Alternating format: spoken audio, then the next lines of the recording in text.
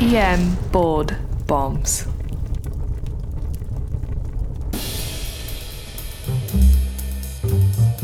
Now, here's doctors Iltafat Hussain and Blake Briggs. So we're back with another topic for EM board bombs. Make sure to like and subscribe our podcast and to drop a review if you find the content useful. I'm here with myself, obviously, Iltafat Hussain, and also Dr. Briggs. Happy to be here. Thank you. The topic that we're going to be talking about today are IO facts, interosseous facts. So let's start with the STEM, the most exciting part of this whole thing. It's the only reason I show up every day for this. Hey, look, you come for the STEMs, right? But you stay for the content. Hopefully you stay. Or you copy. Tune us out. I know, right? Tagline. Yeah. So EMS arrives bringing you a 45-year-old male who had sudden onset of respiratory distress at home about 30 minutes earlier. So here's the context. Here's the situation. The patient was on his couch. He was watching LeBron James and the Cleveland Cavaliers play in Game 1 of the 2018 NBA Finals with the Golden State Warriors. After J.R. Smith inexplicably blew the game for the legendary LeBron James, the patient, who is a LeBron James fanboy, this might be me, by the way, who I'm describing. Yeah, I was going to say, you're not 45, though. I'm not much younger, thankfully. Was noted to have sudden onset of dyspnea and cough. He also feels palpitations.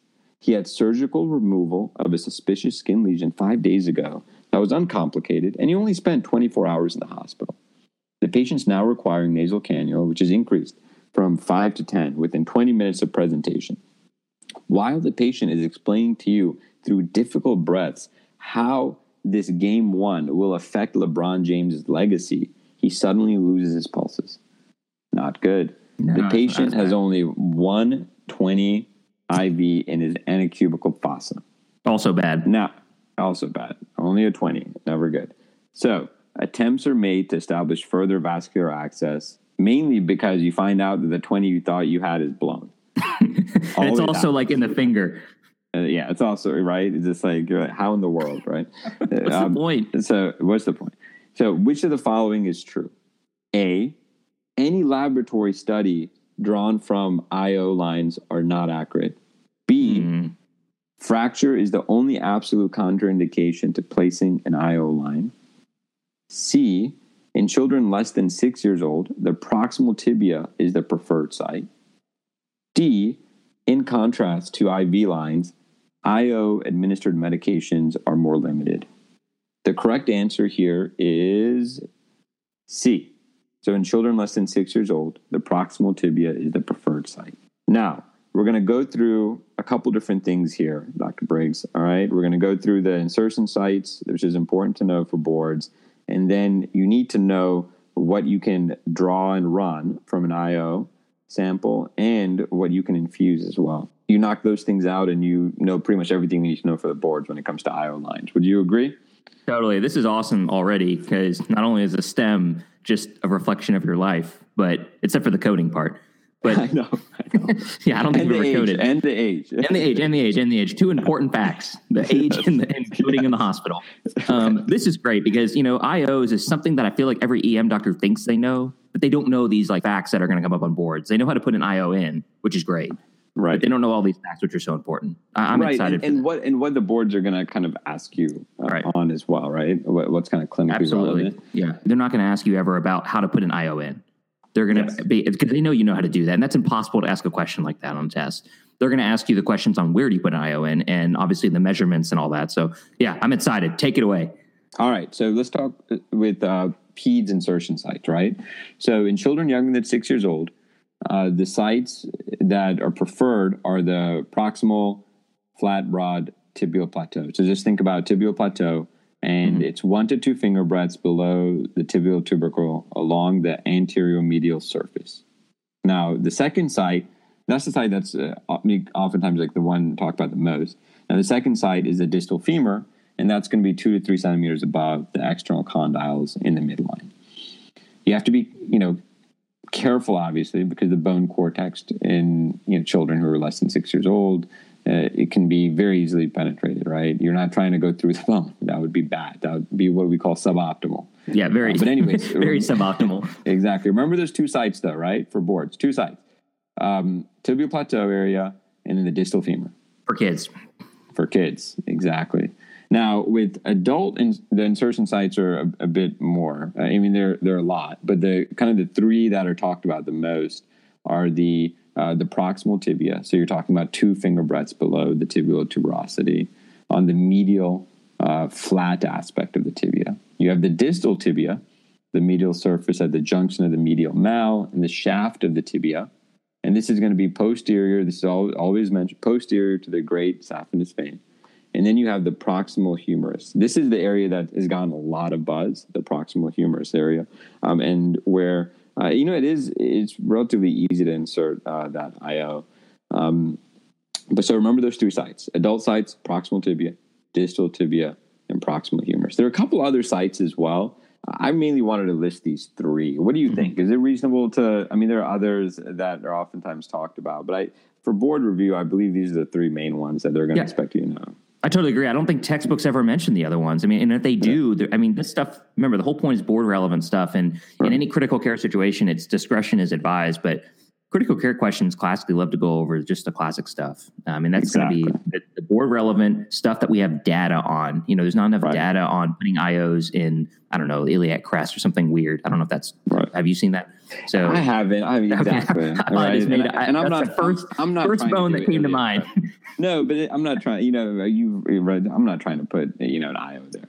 So yeah. Not optimal. I'm not trying to do it. Yeah, exactly. All right. So again, let's review it real quick. For peds, It is tibial plateau, distal femur. For adults, it's proximal tibia, distal tibia, proximal humerus. Okay. Awesome. Now, moving on. When you're talking about what you can draw from an IO, a couple key things. I'm gonna give you the list, but then I'm gonna talk about the ones that you should really know. So there's hemoglobin, type and cross, chloride, glucose, urea, creatinine, and albumin. Now, out of these, there are really 3 that you should really remember: hemoglobin, type and cross, and creatinine. Totally. Those correlate really well. Remembering things like chloride, not super useful. Urea, not really super useful. Albumin, not so much. Glucose, the reason why I mention it's not, you don't have to really remember it, is because you're going to be getting that just from a point of care as well, right? So, but the ones that can be really beneficial to you immediately, especially if you have a patient that's extremely hypotensive, you suspect they might have, acute GI bleed, is you can grab the hemoglobin, you can go ahead and type and cross them. And then grabbing that creatinine would be very beneficial as well. Absolutely.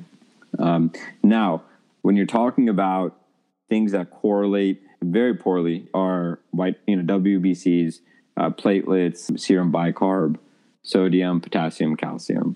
The main thing to highlight here is potassium. You cannot get potassium from an IO line. But again, the things that correlate well, the things that you should really remember are going to be hemoglobin, type and cross, creatinine. Now, what can you administer through an IO? Basically everything, like all the resus medications that we at least use in the emergency room setting. Stuff that matters. Stuff that matters. Really, that's what you should be thinking. Can't do about, chemo. Right? Exactly. Yeah. I remember I went to some education class years ago on IOs, and I remember the educator said, "Well, we can't do." It was like an emergency ACLS course, and someone said, "Yeah, you can't do chemotherapy through IO." I'm like, "Okay, I'm glad that's relevant to today's discussion." Yeah, that sounds that like it would. So chemo's already pretty painful, and that just not be nice. Don't think it's going to help his PE that he could have. Yeah, exactly. Even you can put as much lidocaine as you want to help out that side. It's not gonna help. So, but the key things to remember are going to be epinephrine and your RSI medication and your drips. Now, you might get a board review, a question that basically says, is it more effective to go through the IO versus, like subclavian or a central line or peripheral line? It's the same. It really is. It's the same. So if, you need to administer any of your resus medications, yes, you can do it through the IO. The key thing to remember, though, is that it does sometimes require, especially if you're doing a drip, a pressure bag or infusion pump. But if you're giving something like epinephrine, just make sure you're flushing. That's going to be important. Totally. This is awesome. So I think, Dr. Briggs, one thing I didn't mention Please. is you can do I love fluids last minute as well. thoughts. I know, fluids as well. So don't forget that, right? The most obvious, but not obvious. The most obvious, but exactly. So if you need to aggressively volume resuscitate someone, you can do that with an IO. You shouldn't feel that you're not going to get adequate rate of volume. You can actually deliver a lot of volume in a short amount of time with IOs. Totally. I'm always a fan of aggressively hydrating patients. Only the patients that need it, though. Only the patients that need it. Yeah, right? Only the patients that need it. This is great. So do you mind if I do a quick synthesis of everything? Yeah, I feel like I got most of the stuff you talked about. Yeah, because this is going to cover maybe, the 3 to 5 questions that you might have on IOs on boards. So here are the following key things. Go ahead, Dr. Briggs. So children younger than 6 years, the site is going to be the proximal tibia plateau or the distal femur. Remember, that's about 1 to 2 finger breadths below that tibial tubercle for the proximal tib plateau, and then 2 to 3 centimeters above the external condyle for the distal femur. The adult insertion sites, you still got that proximal tibia, but now you also have the distal tibia as well. And then you added a new place, which most people are familiar with, the proximal humerus as well. Remember that IO laboratory samples? As much as we love to talk about albumin during ACLS, I'm just kidding, we don't talk about it at all. We have hemoglobin, type and cross, and creatinine. Those are the 3 big ones to remember here for IO, good correlation with venous samples. Hemoglobin or hematocrit, type and cross, and creatinine.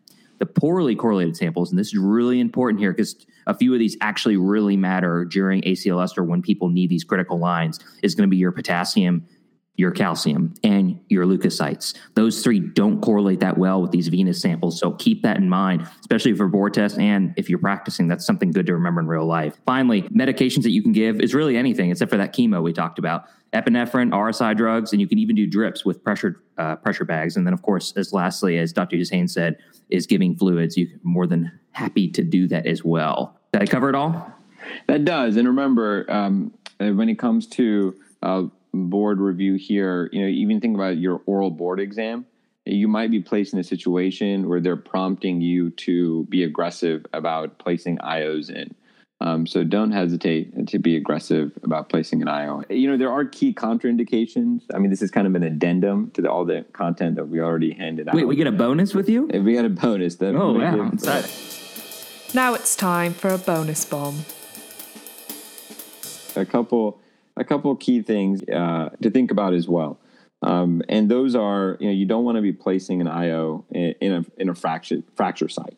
That wouldn't be the most ideal, right? So suboptimal. It's suboptimal, right? And then if an area has overlying cellulitis or osteomyelitis, those are other things to think about as well. But I doubt those questions are really going to be asked in detail. I mean, they might be, but I doubt they're going to be asked in detail. But remember that as well. That's like the most common procedural question, I think, in general, at least at the intro level for interns is, hey, what are the indications? What are the contraindications of this procedure? And for IOs, that is a major contraindication, as you just said, fractures and cellulitis. Those things come up. That's the basic level of just understanding when do you do this, when do you not do it? And then the more advanced thinking is what we just went over. What are the best sites? What is the most optimal placement? And then what labs can you get from that? What is the optimal management of that line? Exactly. Because, they'll list things, when you read about this, they'll list things like osteogenesis imperfecta, and osteo, so it's like, come on, you're not, that's whatever. But it's going to be like that trauma patient that comes in and they've got an obvious fracture there. And, you wouldn't want to use that site. And then you should also be a little bit wary if EMS has already used a site, has made, attempts there to use that same exact site. But yeah. You don't ask all your patients if they have osteogenesis imperfecta? That is on, my kind of the past medical history. When I ask them about diabetes, hypertension, that's the question I throw out there as well. I usually ask it before I ask about coronary artery disease. Yeah, exactly. I completely agree. For all the med students listening, I hope they understand we're joking. This is pure sarcasm. They've got enough. They're probably like, we're never tuning into this channel again. I know. I don't think we can ask for a subscribe. I'm going to ask anyway. Please subscribe. Please subscribe. Please do. We'll catch you next time.